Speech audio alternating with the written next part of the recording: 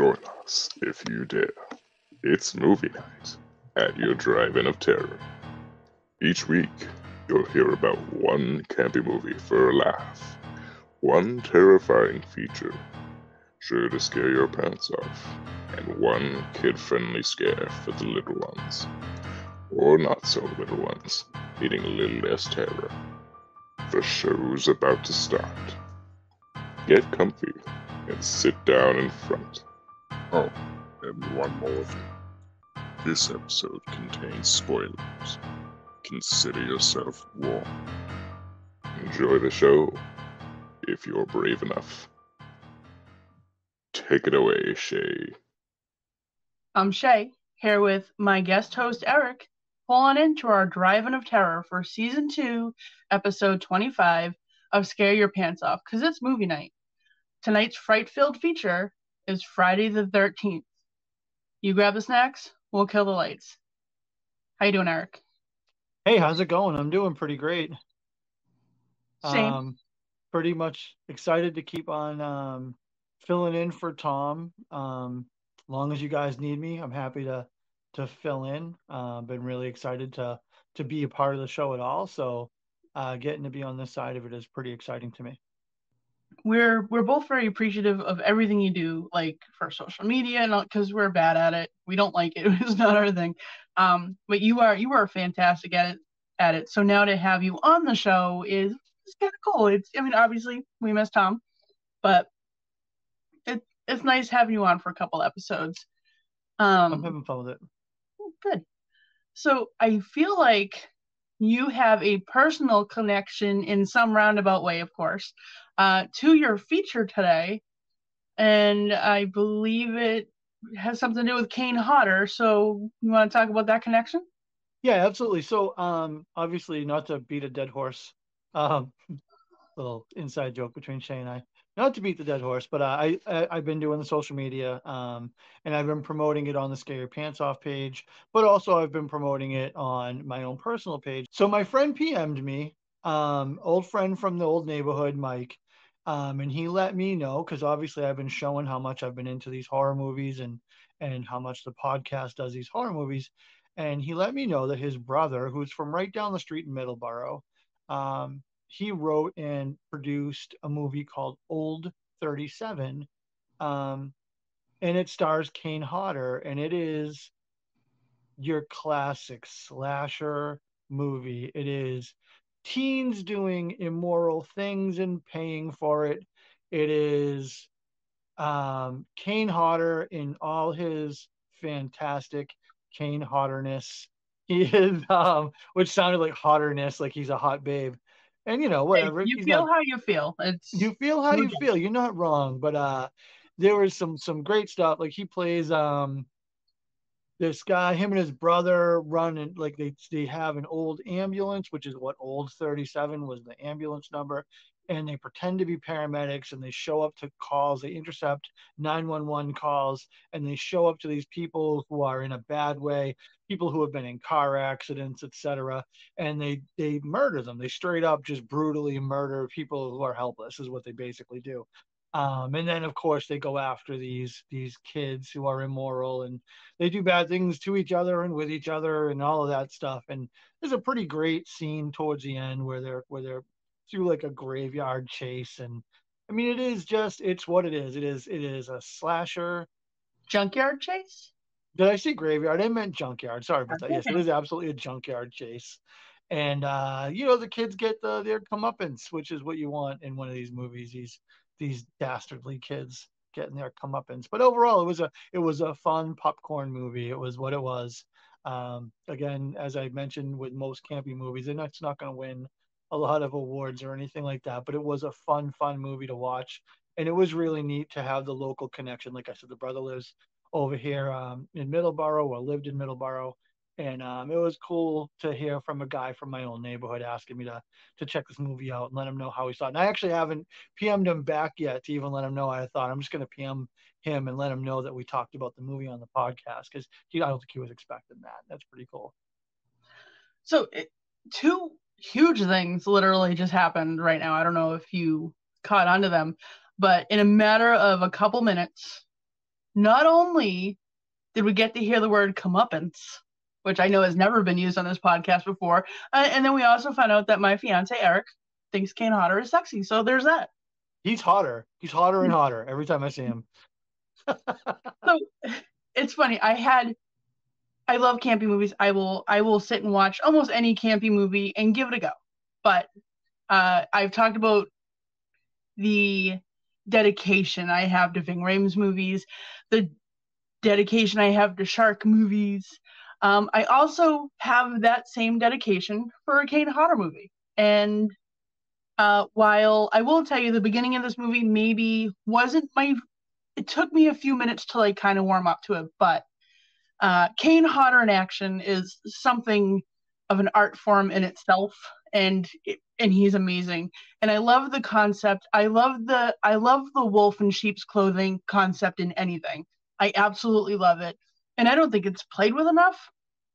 So honestly, kudos to the writer and to the director or whatever, because it's really not something that's utilized enough, and it's such a great thing. And this movie is bloody, it is gory, it is violent, it is every single thing you'd want a Kane Hodder movie to be. Don't go into it expecting Gone with the Wind or whatever other thing you're expecting here. Go into it expecting a campy, very B-ish movie. Yeah. That's 100% worth the watch, because it's everything that every Kane Hodder movie is, and that is a glorious compliment.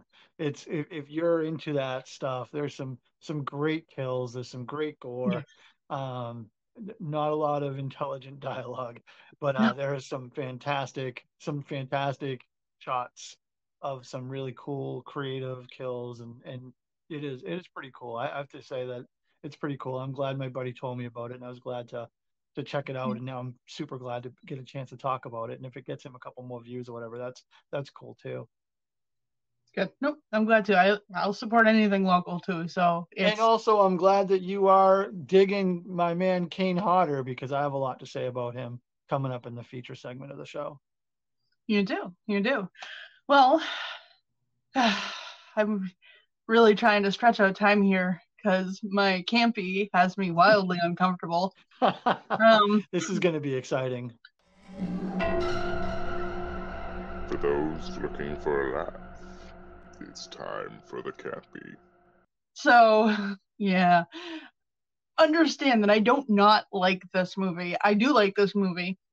But, well, are you okay if I jump into my campy now and just bite the bullet? Sink your teeth into it. Okay.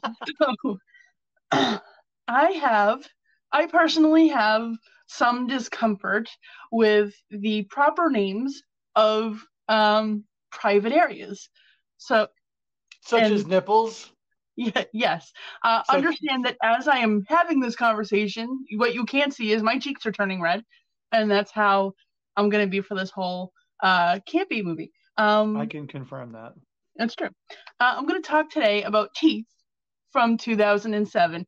If you already know, you know how great this movie is. This movie is seriously fantastic, and it ran me through a whole weird gamut of emotions that I will talk to you about after I tell you about the movie. But basically, it follows a young woman, a young girl, whatever, named Dawn, and she is a member of a Christian abstinence group called The Promise. Now, she eventually meets and is introduced to a fellow member of the group named Tony. And Toby, not Tony. I'm, for some reason, Shining is in my head. So she's introduced to a young man named Toby and becomes interested in him. And eventually, as expected, things get a little hot and bothered, and maybe go to a level that someone in a promise group shouldn't be going to. Now, Dawn does not want to proceed all of the way, if you catch what I'm saying here. He is all gung-ho for it, ready to go. She wants to stop. He, however, does not take no for an answer. Now, amidst the attack, her mitten of squish, I'm going to use every word but that word until I have to. Yeah, so her mitten of squish also goes on the attack in her defense and bites his doodle right off. Now, and then, much to my absurd enjoyment, it spits it out. Obviously, it doesn't actually ingest anything; it spits it out. So that's a funny visual in itself. So yes. Now Dawn runs away, and eventually it does go back to the scene and sees like a crab, walking on his dismembered Schmeckle, and that is funny in itself. She did some of her own research. She like Googled or whatever and was trying to figure out what was going on because she doesn't know what's going on down there. She visits a gynecologist because she has Googled some things that made her a little concerned, and she believes she has what is called vagina dentata. Last time I'm saying that word. Now, when she gets there, he confirms it, basically, but this is how he confirms it. He does a normal gynecological exam, and amidst the exam, he decides he's going to remove one of his gloves and proceed with the exam, assuming that she's not going to realize it's not an exam, and managing 4 fingers in there, inside her ham wallet. It becomes angry and then bites the 4 fingers that he put inside of her off. So, yeah. Now, eventually, now a little time goes by, and eventually she and a mutual friend of Toby named Ryan hook up. They get a little intimate and whatever, and he, amidst it, takes a phone call, to which he decides to brag about actually, having his way with her. And this pisses her off and angers her beaver, and it attacks. Angry beavers. And it attacks and bites his schlong right off. So, skip ahead a little bit. Again, her brother's a perverted piece of crap. Also decides he's going to have his way with her. Same thing. Now this time, however, you see it shot across and out to the floor. You see the whole spitting out thing, except for you don't actually see her panty hamster. So now that's really basically the whole basis of the story. And I know it sounds super cheesy, but seriously, it's Do you at any time see her panty hamster? So, so here's the thing. Is this movie panty hamster free? Let me tell you. So when I first heard about this movie, I heard about like the synopsis of it. I'm like, I don't want to watch that. I don't want to see a movie about vaginas. Like, oh man, again. I said it again. But that was practically conversational. That was fantastic. I said it with like vim and vigor too. I was like, good for you. Yes, right. Okay, so I'm like, I don't want to see that. I don't need to see that. I have my own. If I really want to see that, I'll just grab a hand mirror. I don't know. Hand mirror. So what happened though is at the first time I watched it, I got about halfway to maybe close to 3/4, but not quite that far through the movie, where I went from please don't show it, please don't show it, please don't show it, to they're going to show it, right? Because you need to know what it looks like. Where are the teeth? Are they on the outside? Are they kind of on the inside? Or are they because where it's cutting them off is pretty far down. It's almost at the base. Now, I almost picture like a shark's mouth when it opens it up and it's got like the layers of teeth inside a shark's mouth. See, it can't be though, because the cut is too clean. There's still enough of it left. Surgical precision. Yeah, surgical precision. So what I'm going to tell you is no, they never show it. You do end up wanting them to. No matter how you go into this, you want them to show it by the end of it because you're curious. But what I will tell you is that if you Google vagina dentata, there we go. That almost reminds me of, and I know you've not seen this movie, but it almost reminds me of Boogie Nights. In Boogie Nights, Mark Wahlberg plays a young porno guy. Like, he didn't start out that way, but that's what he ended up being. And like, his claim to fame, he was Dirk Diggler, was his large member. And it got to a point through the movie where you were almost like, all right, I almost need to see it. They do end up showing a prosthetic, which rumor has it Mark Wahlberg still has. It's uncomfortable. Just a little interjection to your story. Sorry. That's okay. That's okay. But yeah, but you can Google vagina dentata, and I'm sure you can Google Mark Wahlberg. No, I don't think I'll Google either of those things, actually. Huh? I don't think I'm going to Google either of those things, to be honest. Are you Googling Kane Hodder? Oh, I don't have to. He's already up there. All right. Well, do you have anything else you'd like to talk about as far as teeth goes? No, like I said, I was just really curious to know if they showed it. I'm not curious enough to give it a goog, but well, you can actually see like ancient descriptions and like other like scientific versions of what it actually looks like. You'll never see hers, but I didn't know you could see ancient teeth vaginas. I still don't want to see them. Thank you. Oh, you know what? If you don't want to see the ancient sausage wall, it's not my fault. I don't. Not especially if their zipper closed. True. All right. Well, I believe you have the camping movie today. I mean, the feature today. You don't have the camping movie. No, it is at a camp, but it's not. Well, some people would say it's campy, but it's definitely a feature. For those brave souls ready for a fright, it's time for the feature. Yeah, so I have Friday the 13th. Starts off with a movie in 1980, and it becomes the highest body count franchise going. Jason himself racks up around 200 kills, and he's barely even in 2 of the movies. So we'll start out just talking a little bit about it.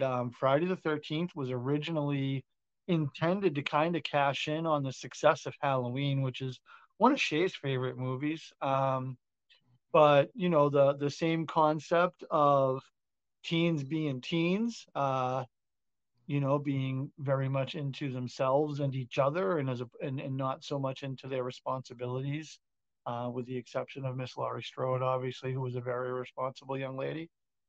Yeah, always.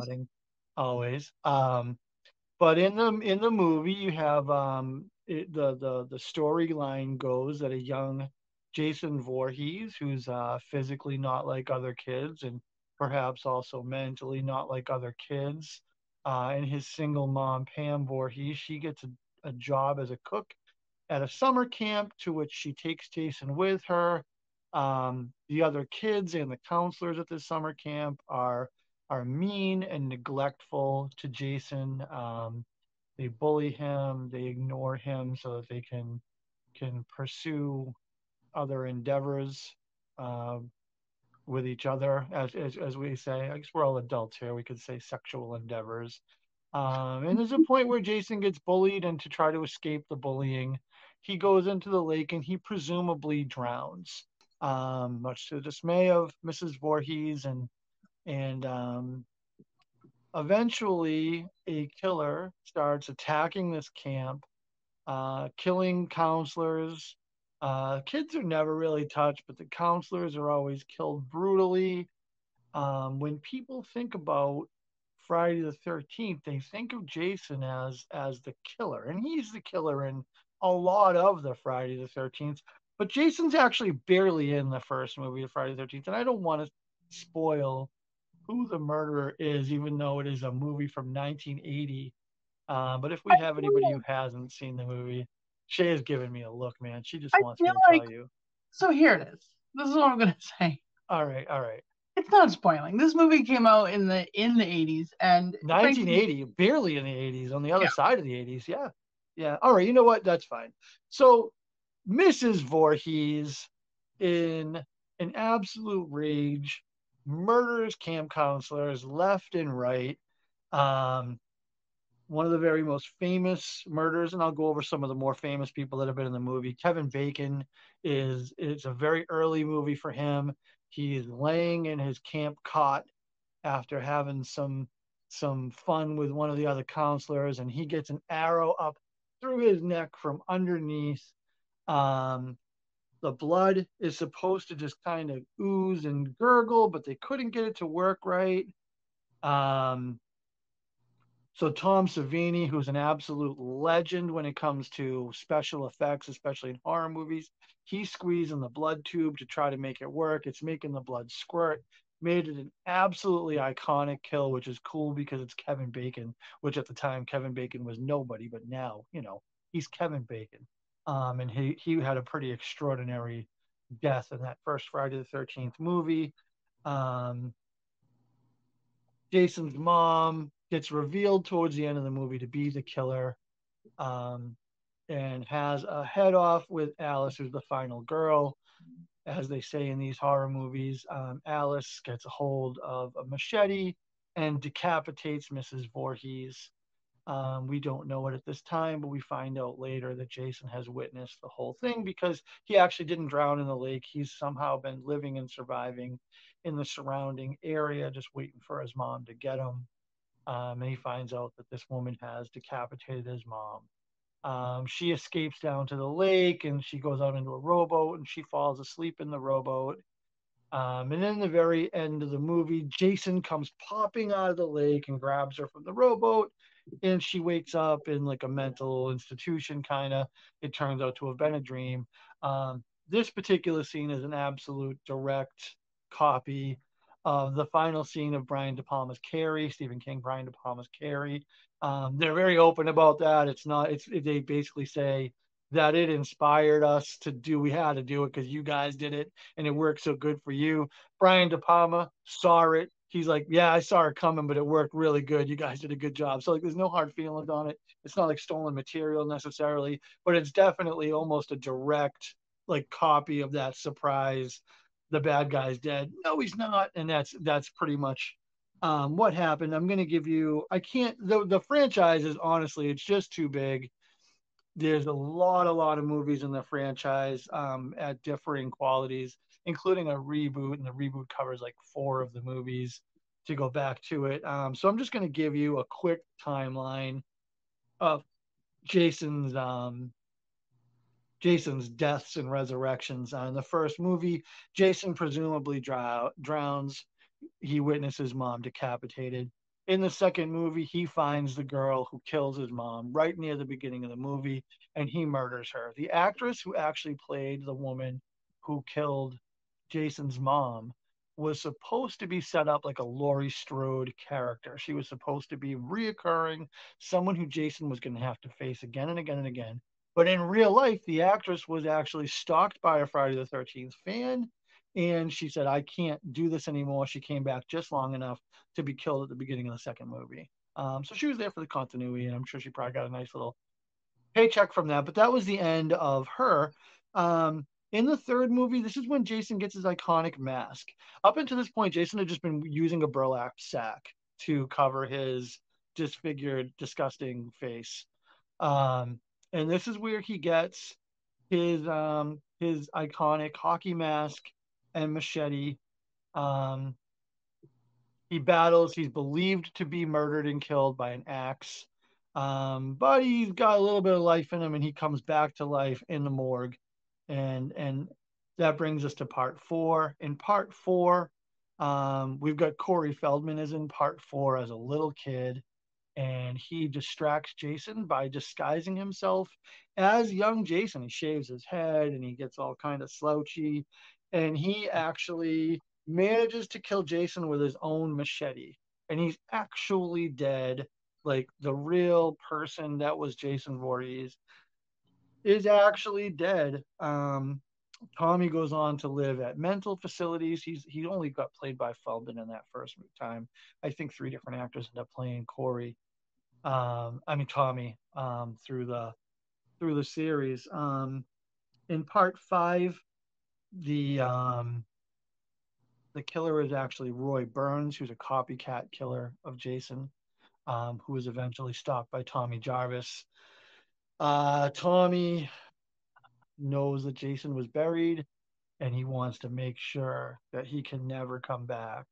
So he digs Jason up and he puts an iron rod through Jason's heart, at which point lightning strikes it and he is resurrected. Which, if Tommy just left Jason alone, maybe he would have been, still on the ground and saved a lot of lives. But he didn't. He felt like he had to put a nail in the coffin, so to speak. Um, and that's what happened. So now Jason is back to life in more of a supernatural form because he's zombie Jason at this point. So in the 7th episode, this was actually originally going to be the Freddy versus Jason, well, Freddy with Jason. There was actually a whole screenplay that involved Freddy Krueger, but the rights just couldn't get ironed out between the two movie companies that own the two monsters. So Jason ended up going against Tina Shepard. Tina Shepard had telekinetic powers. She went to Crystal Lake to try to resurrect her dad and accidentally resurrected Jason. And because Tommy drowned Jason. Sorry, Tommy drowned Jason in Crystal Lake, and then he was resurrected by Tina Shepard. Jason gets loose, kills a lot of people as Jason does. Ends up back at Crystal Lake. Tina makes some sort of an explosion, which sends Jason back into Crystal Lake. And Tina's dad, who is somewhat resurrected to a point, like his spirit or whatever, he grabs Jason and drags him back down to the bottom of the lake where he drowns yet again. After that, it starts to get a little ridiculous, to be honest with you. After that, no, sorry. I mean, go on. So maybe it was already pretty ridiculous, but we're gonna leave the Crystal Lake area with the next movie. Jason is resurrected by an underwater electric cable, as one does. And somehow he finds himself attached to a ferry that's going to New York. Not a ferry, I'm sorry, a boat, which is called the SS Lazarus, which is funny because in our last episode we did the Lazarus effect, and Lazarus has a lot to do with resurrection. There's the Lazarus pit where different beings have used in different theology to become resurrected. So the SS Lazarus, ironically enough, is where Jason's on. Jason kills most of the crew and passengers on that boat on his way to Manhattan. And then, Jason's hanging out in New York as one does. And he kills a lot of people. And there's some pretty awesome deaths in that one. Jason ends up in the sewers and he ends up absolutely destroyed by toxic waste. And then somehow ends up back in the Crystal Lake area soon after that. So Jason gets blown up at some point by the FBI. And when the coroner has his heart, the spirit of Jason convinces the coroner to eat Jason's heart. At which point Jason, he eats his heart out. At which point Jason has possessed the coroner. And it turns out that the coroner now, which is sort of possessed by Jason, goes looking for Jason's family. So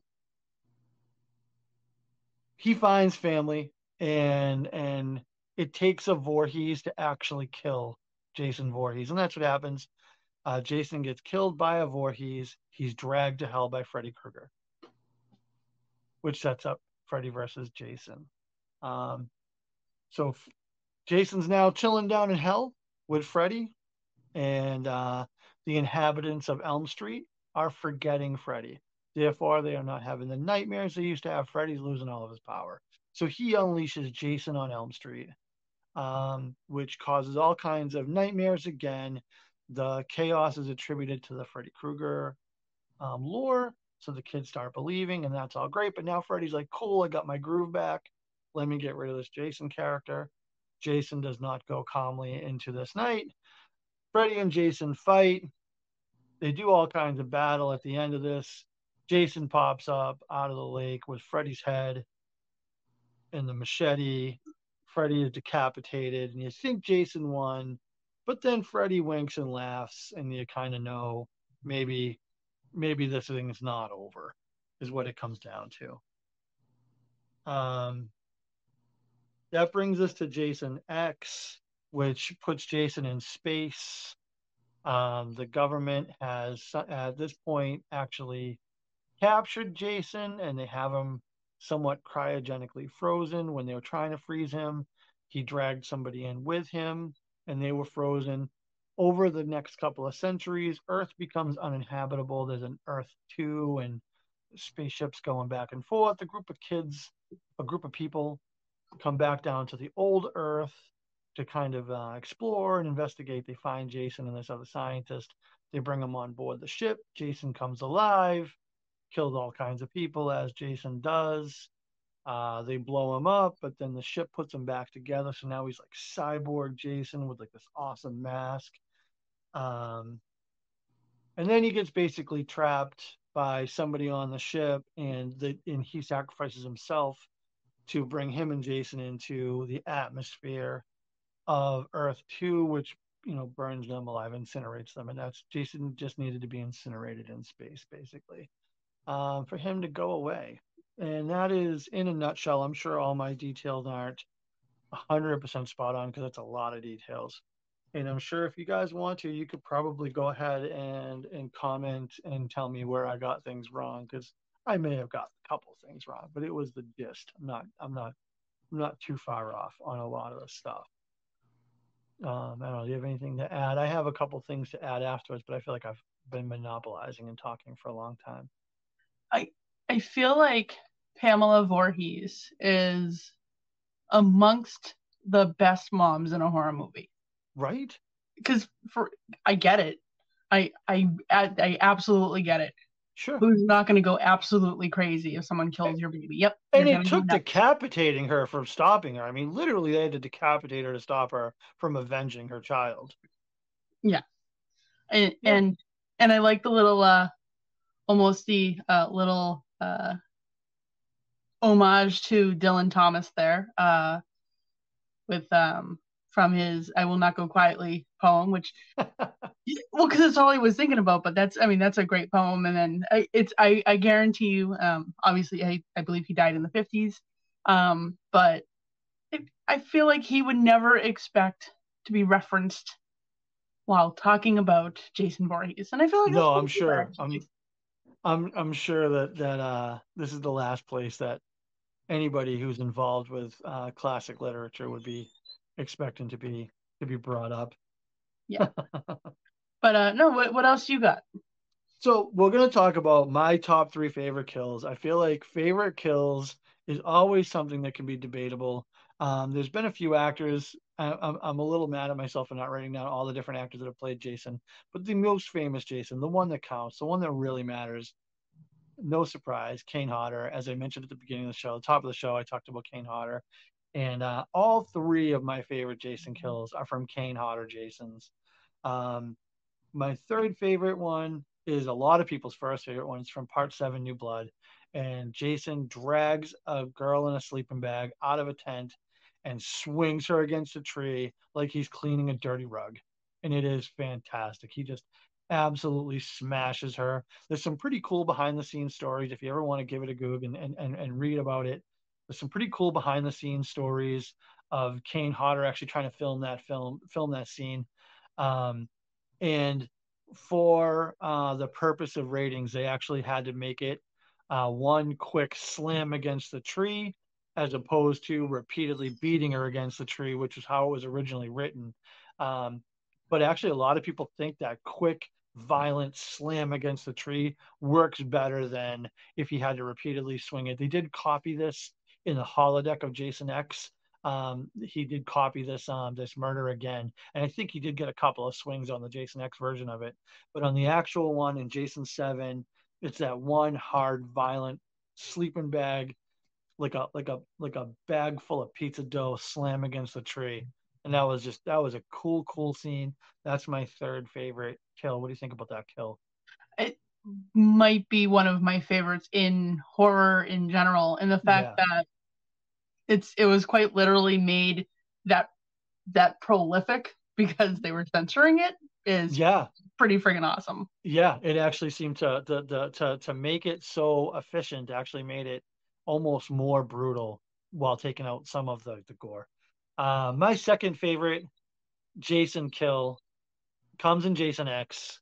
When he wakes up in the ship, he's in a room with a girl, a female science girl, and for some reason there's like a sink full of liquid nitrogen, as there would be in any science lab. Obviously, liquid nitrogen just chills out in sinks. So Jason grabs her by the back of her head and dips her like an ice cream in hot fudge topping, face first, in the liquid nitrogen, which completely freezes her head solid. And then he picks her head up and absolutely shatters her head in half. Like her skull is gone, her whole face is gone, and she's the image of her half head in the shape that it's in, the broken, frozen, just smash, like a little kid who comes across like one of those puddles which is frozen over with air underneath it, and they crunch it for the pure satisfaction of crunching the ice. That's what her face was like. It was just an absolute ice crunch, satisfactory. Like, this movie was so cheesy and campy, but man, the kill was so good. Such a great kill. What do you think? So yeah, the visual of her head is not one that you ever don't remember, because there's never it, it weirdly shows so much and somehow still being not, but it's an image you're literally never going to get out of your head, because anytime I think of the Jason movies and think of the kills, yes, the sleeping bag, I'm all for it, but it's her head is something that sticks with you forever. So Yeah, it really does. And my favorite personal, and this is, I haven't seen anybody else list this as their favorite. It usually makes the favorite list, but this is my absolute favorite. Is in part 8, Jason Takes Manhattan. Jason is at the top of a building and the kids all run. This one guy decides he's going to take on Jason. He's like a Golden Gloves boxer or whatever it is. He thinks he's tough. And he decides he's going to take on Jason. And Jason stands there and lets this guy punch him in his body. For some reason, he punches him in his hockey mask, which is not the brightest thing you could do. But Jason lets this guy punch him for like a minute and a half. He literally punches himself out. And Kane Hodder has said behind the scenes, so when he filmed this, he told the guy, listen, don't hold back. Just punch me. Just punch me as much as you can punch me.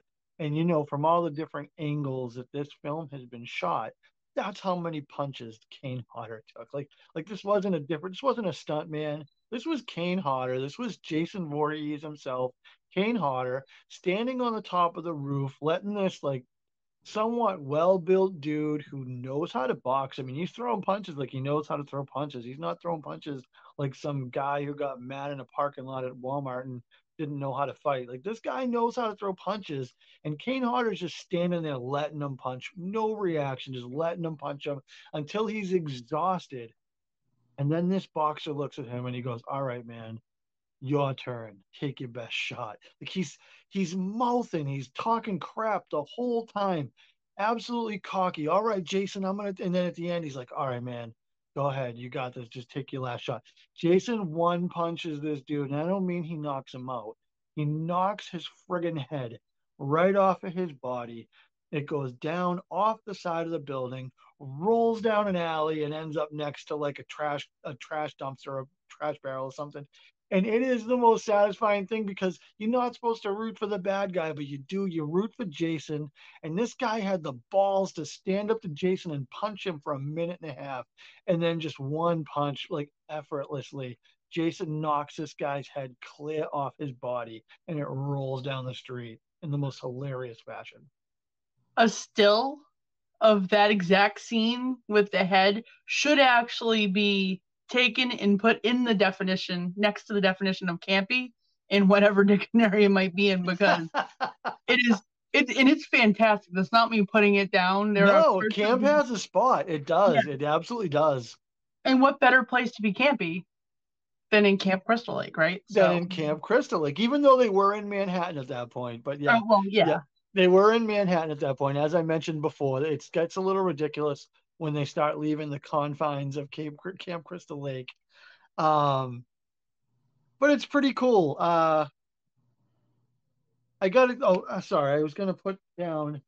So as I mentioned, Kevin Bacon was in part one. He took an arrow through the neck. Uh, Crispin Glover was in the final chapter. Crispin Glover is maybe most famously known as Marty McFly's dad in the Back to the Future movie. Um, he gets his sexual prowess questioned, and then he gets to nail a couple of camp twins. Then he eats a cleaver right in the face, and that's how he dies in final chapter.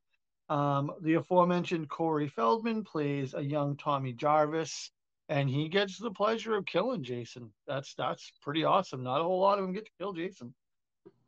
Kelly Rowland from Destiny's Child fame. She's in Freddy versus Jason, and she teases Freddy. She tells Freddy that he's got a small penis. Um, she questions his sexual prowess, and she's just overall mean girl in our boy Freddy Krueger. Before Jason comes out of nowhere and kills her with a machete. So that's when Jason and Freddy were still working together, and yeah, Kelly Rowland was standing up to Freddy Krueger, and Jason let her have it. And the other big star was Jared Padalecki. He was in the reboot. And he gets to kill a presumably dead Jason. I'm sorry, he gets to push a presumably dead Jason, who turns out not to be dead, into Camp Crystal Lake. Him and his friends do get away. So Jared Padalecki does survive. He doesn't get to kill Jason. Those are the big stars. There's other guys too that are known for like WB shows and stuff like that that are in a bunch of the different movies. But um, it's pretty cool. Like I said, Kevin Bacon was an unknown when he did part one, and now he's Kevin Bacon. I mean, he's doing cameos in Marvel movies. He's Footloose. He's all these great movies. He's what 5 Degrees of Kevin Bacon or whatever it's called that we like to play sometimes. Um, but it's pretty neat. I mean, he really got his start in this movie. Um, Aside from that, I just got a couple of extra facts that I want to throw out there that I found interesting into this.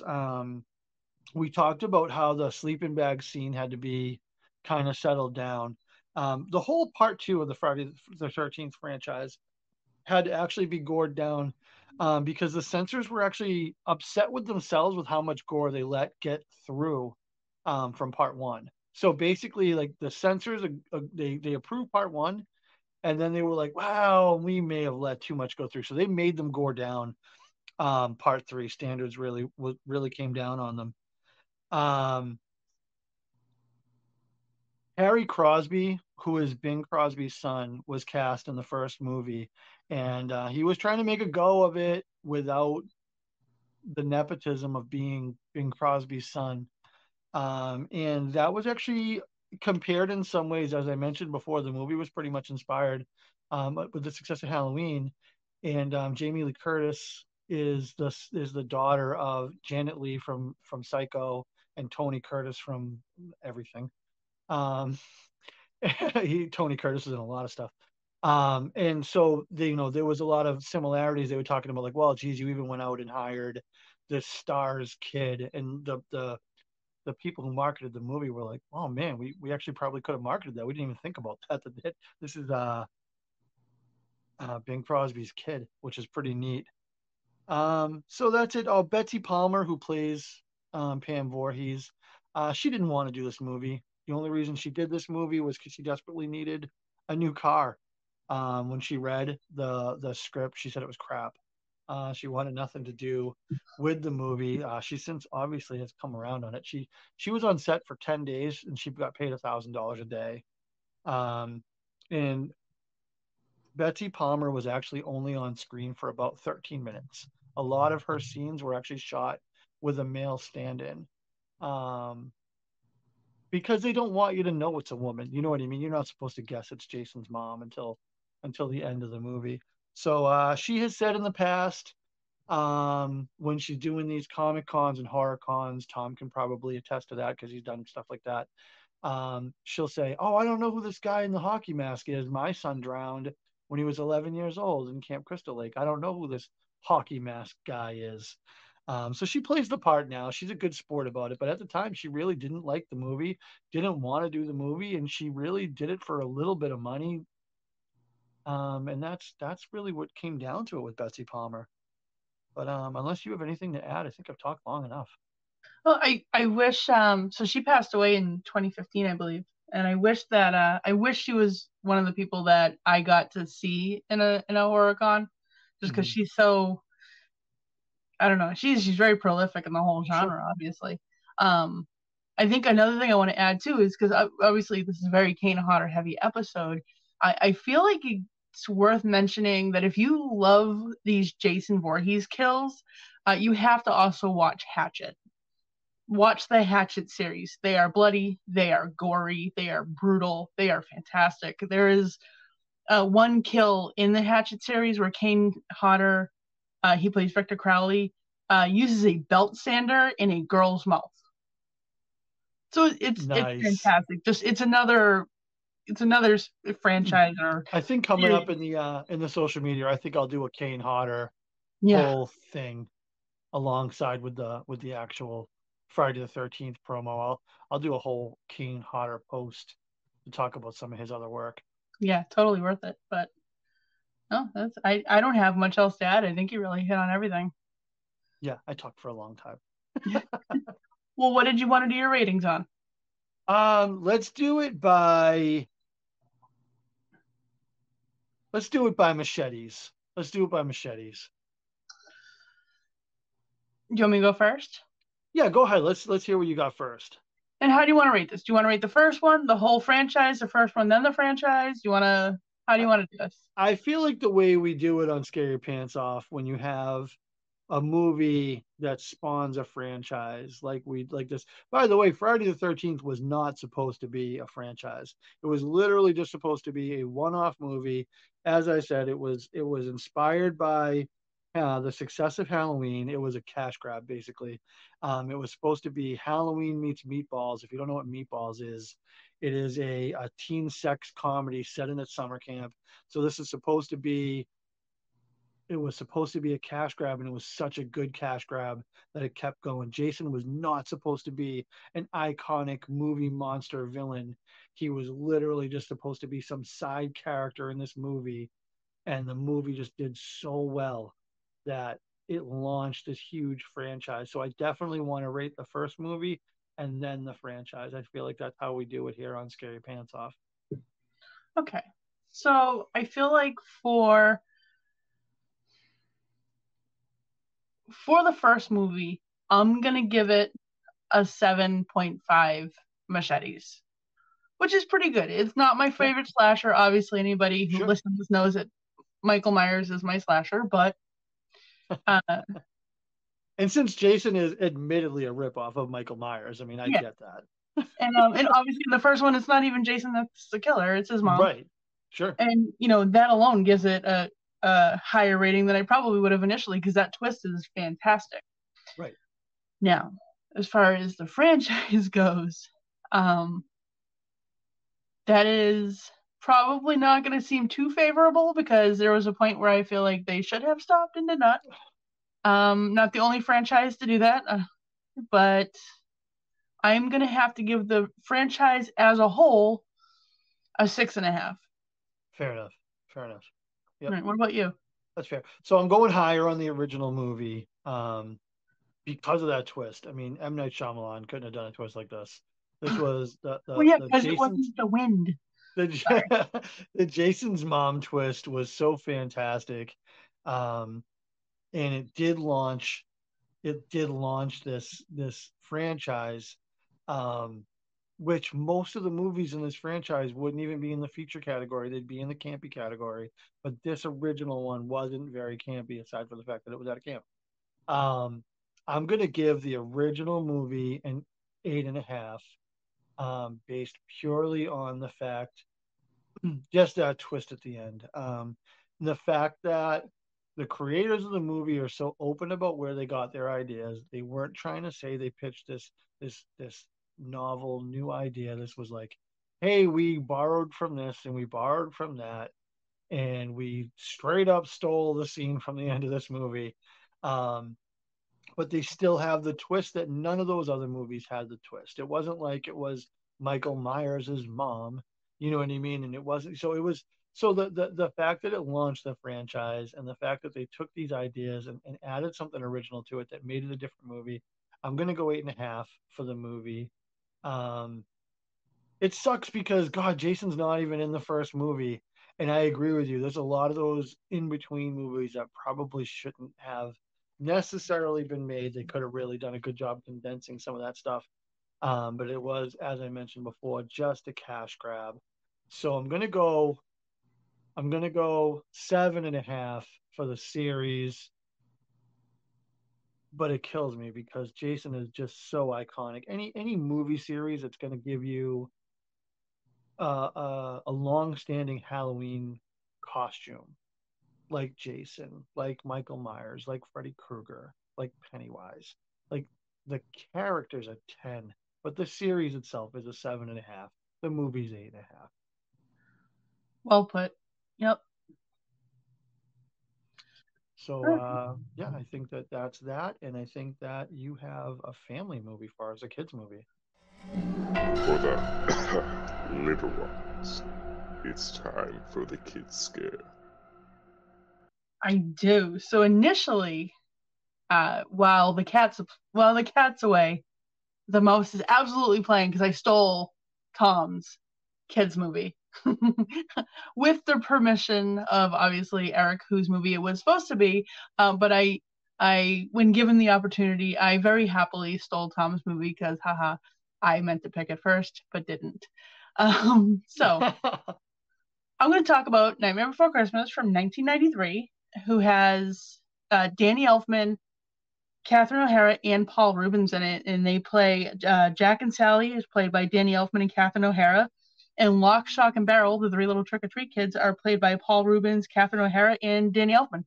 So, and it's fantastic. There, if you're interested, Google Catherine O'Hara, Paul Reubens, and Danny Elfman live on stage singing Kidnap Mr. Sandy Claus. And it is fantastic. It is absolutely perfect. The three of them, they're just dressed like themselves and not in costume. They're just up there singing. And seriously, if you love the movie the way I love the movie, you're going to love this. It's always so cool to see voice actors doing their thing. There's a lot of stuff with Seth MacFarlane. There's a lot of stuff with the cast of The Simpsons, Hank Azaria, Dan Castellaneta, Julie Kavlar, all of them doing it. It's really, really neat to see just a person who looks like a guy you could run into at the grocery store, and he goes to talk and Peter Griffin comes out of his face, or, you know, Bart Simpson comes out of his face. It's always really, really cool. So that's actually a pretty fun video to check out with those three singing that song as Lock, Stock, and Barrel. Lock, Shock, and Barrel, yeah. Now, Danny Elfman also plays the clown with the tearaway face. And another like fun little tidbit about this movie, someone else that is in it, his name is William Hickey. And if you don't recognize that name, that is Lewis from National Lampoon's Christmas Vacation. He plays Dr. Finkelstein. Which is funny because if you listen to it and if you're watching it, he sounds familiar and it sounds just like him. So I don't know how much he altered his voice, but that's him. That's Uncle Lewis, the old guy with the cigar, right? Yeah. I always thought he sounded just like Gilbert Gottfried. Like, I wonder if that's where Gilbert Gottfried got his sound from, because when he talks like, I can't do it. He talks like that. He talks gift, Bethany, the gift. He does not sound like Gilbert Gottfried. Oh my word, that's awful. Don't say that. All right, Godfrey did some great voice work too. He's Iago. True. I'll give him that. All right. Well, okay. So, anyways, back to The Nightmare Before Christmas. The movie follows Jack Skellington, who is the leader of Halloween Town. He is beloved by everybody there, including the mayor. And he's just a little tired of being the skeleton, the Pumpkin King. And he's a little bored with his life. So he takes a walk after their Halloween night festivities. And he's walking around the graveyard and he sings Jack's Lament, which is one of the best songs in the movie. And you hear him say that he just feels hollow. Now, while he's walking, he walks through the woods and he stumbles across a circle of trees. And they each have a holiday depicted on the door, like Thanksgiving has a turkey, Easter has an egg, and there is a Christmas tree on one of the doors, and Jack is absolutely taken by it. He needs to go into the store, he opens it, and he falls right in. When he gets there, obviously we have the song, What's This? Because he's seeing snow for the first time, he's seeing elves, everybody's happy, no one's throwing heads, the monsters are all missing, and the nightmares can't be found. That's one of my favorite quotes ever, probably. And, you know, that's when this whole thing takes place. Now he's taking this and he loves this, and he decides that Christmas will be his. He goes back to Halloween Town and he makes a plan, and he sends Lock, Shock, and Barrel to kidnap Santa Claus. Well, Santa Claus, and he calls him Sandy Claus. In that first try, they miss and they kidnap the Easter Bunny, so poor Easter Bunny, but eventually they do kidnap him. Sally makes his outfit, despite the fact that she is not comfortable with anything that's going on. She doesn't want it to happen. But regardless, Jack persists and goes on with it. And he steals Santa Claus's hat and then goes. And he starts delivering the toys that all the citizens of Halloween Town helped him make. They are demented, awesome, creepy toys, perfect for Halloween Town kids, but not so much for the Christmas Town kids, because they attack the kids. And there's police reports, and now Christmas is ruined, and then the crash landing with Jack. He goes back to Halloween Town and realizes that Oogie has taken Sandy Claus, and he now has to save him. There's a great whole scene with that song, and I've told you the whole movie, so if you haven't seen it, there's the movie, but go watch it. It's great, it's perfect, and you need to see it. Yeah, the animation is really different than a lot of things. It's not like a cartoon. It's stop motion animation, and it's really creative. Obviously, you know, it's dark for a children's film, but it's not scary dark. There's scary themes. I think that Oogie Boogie is one of the coolest Disney villains. And also a pretty fantastic plus size Halloween costume, which, you know, it's not such a bad thing either. We don't, us big guys don't always get the best choices for Halloween costumes. Oogie's a pretty good Halloween costume.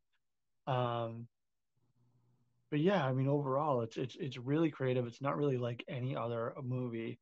I typically don't like movies that sing a lot, but these songs in these movies are earworms. I mean, they absolutely get in your head, and you'll find yourself doing the dishes, going, "Kidnap the Santa Claus," and you definitely, you know, it's absolutely just a magical, really cool movie. I agree. So, have you got anything else for me? No, I think that does it. I think we wrapped up these movies pretty tight. All right. Well, in that case, thanks for joining us. We appreciate it.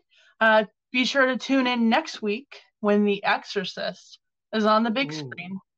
Right? Until then, sweet dreams. Take care, guys. Bye. Danny Elfman plays Locke, and Paul Reubens plays Barrel. I totally screwed that up, but that's my own fault. I'm too excited. Fine. You can edit that. Oh.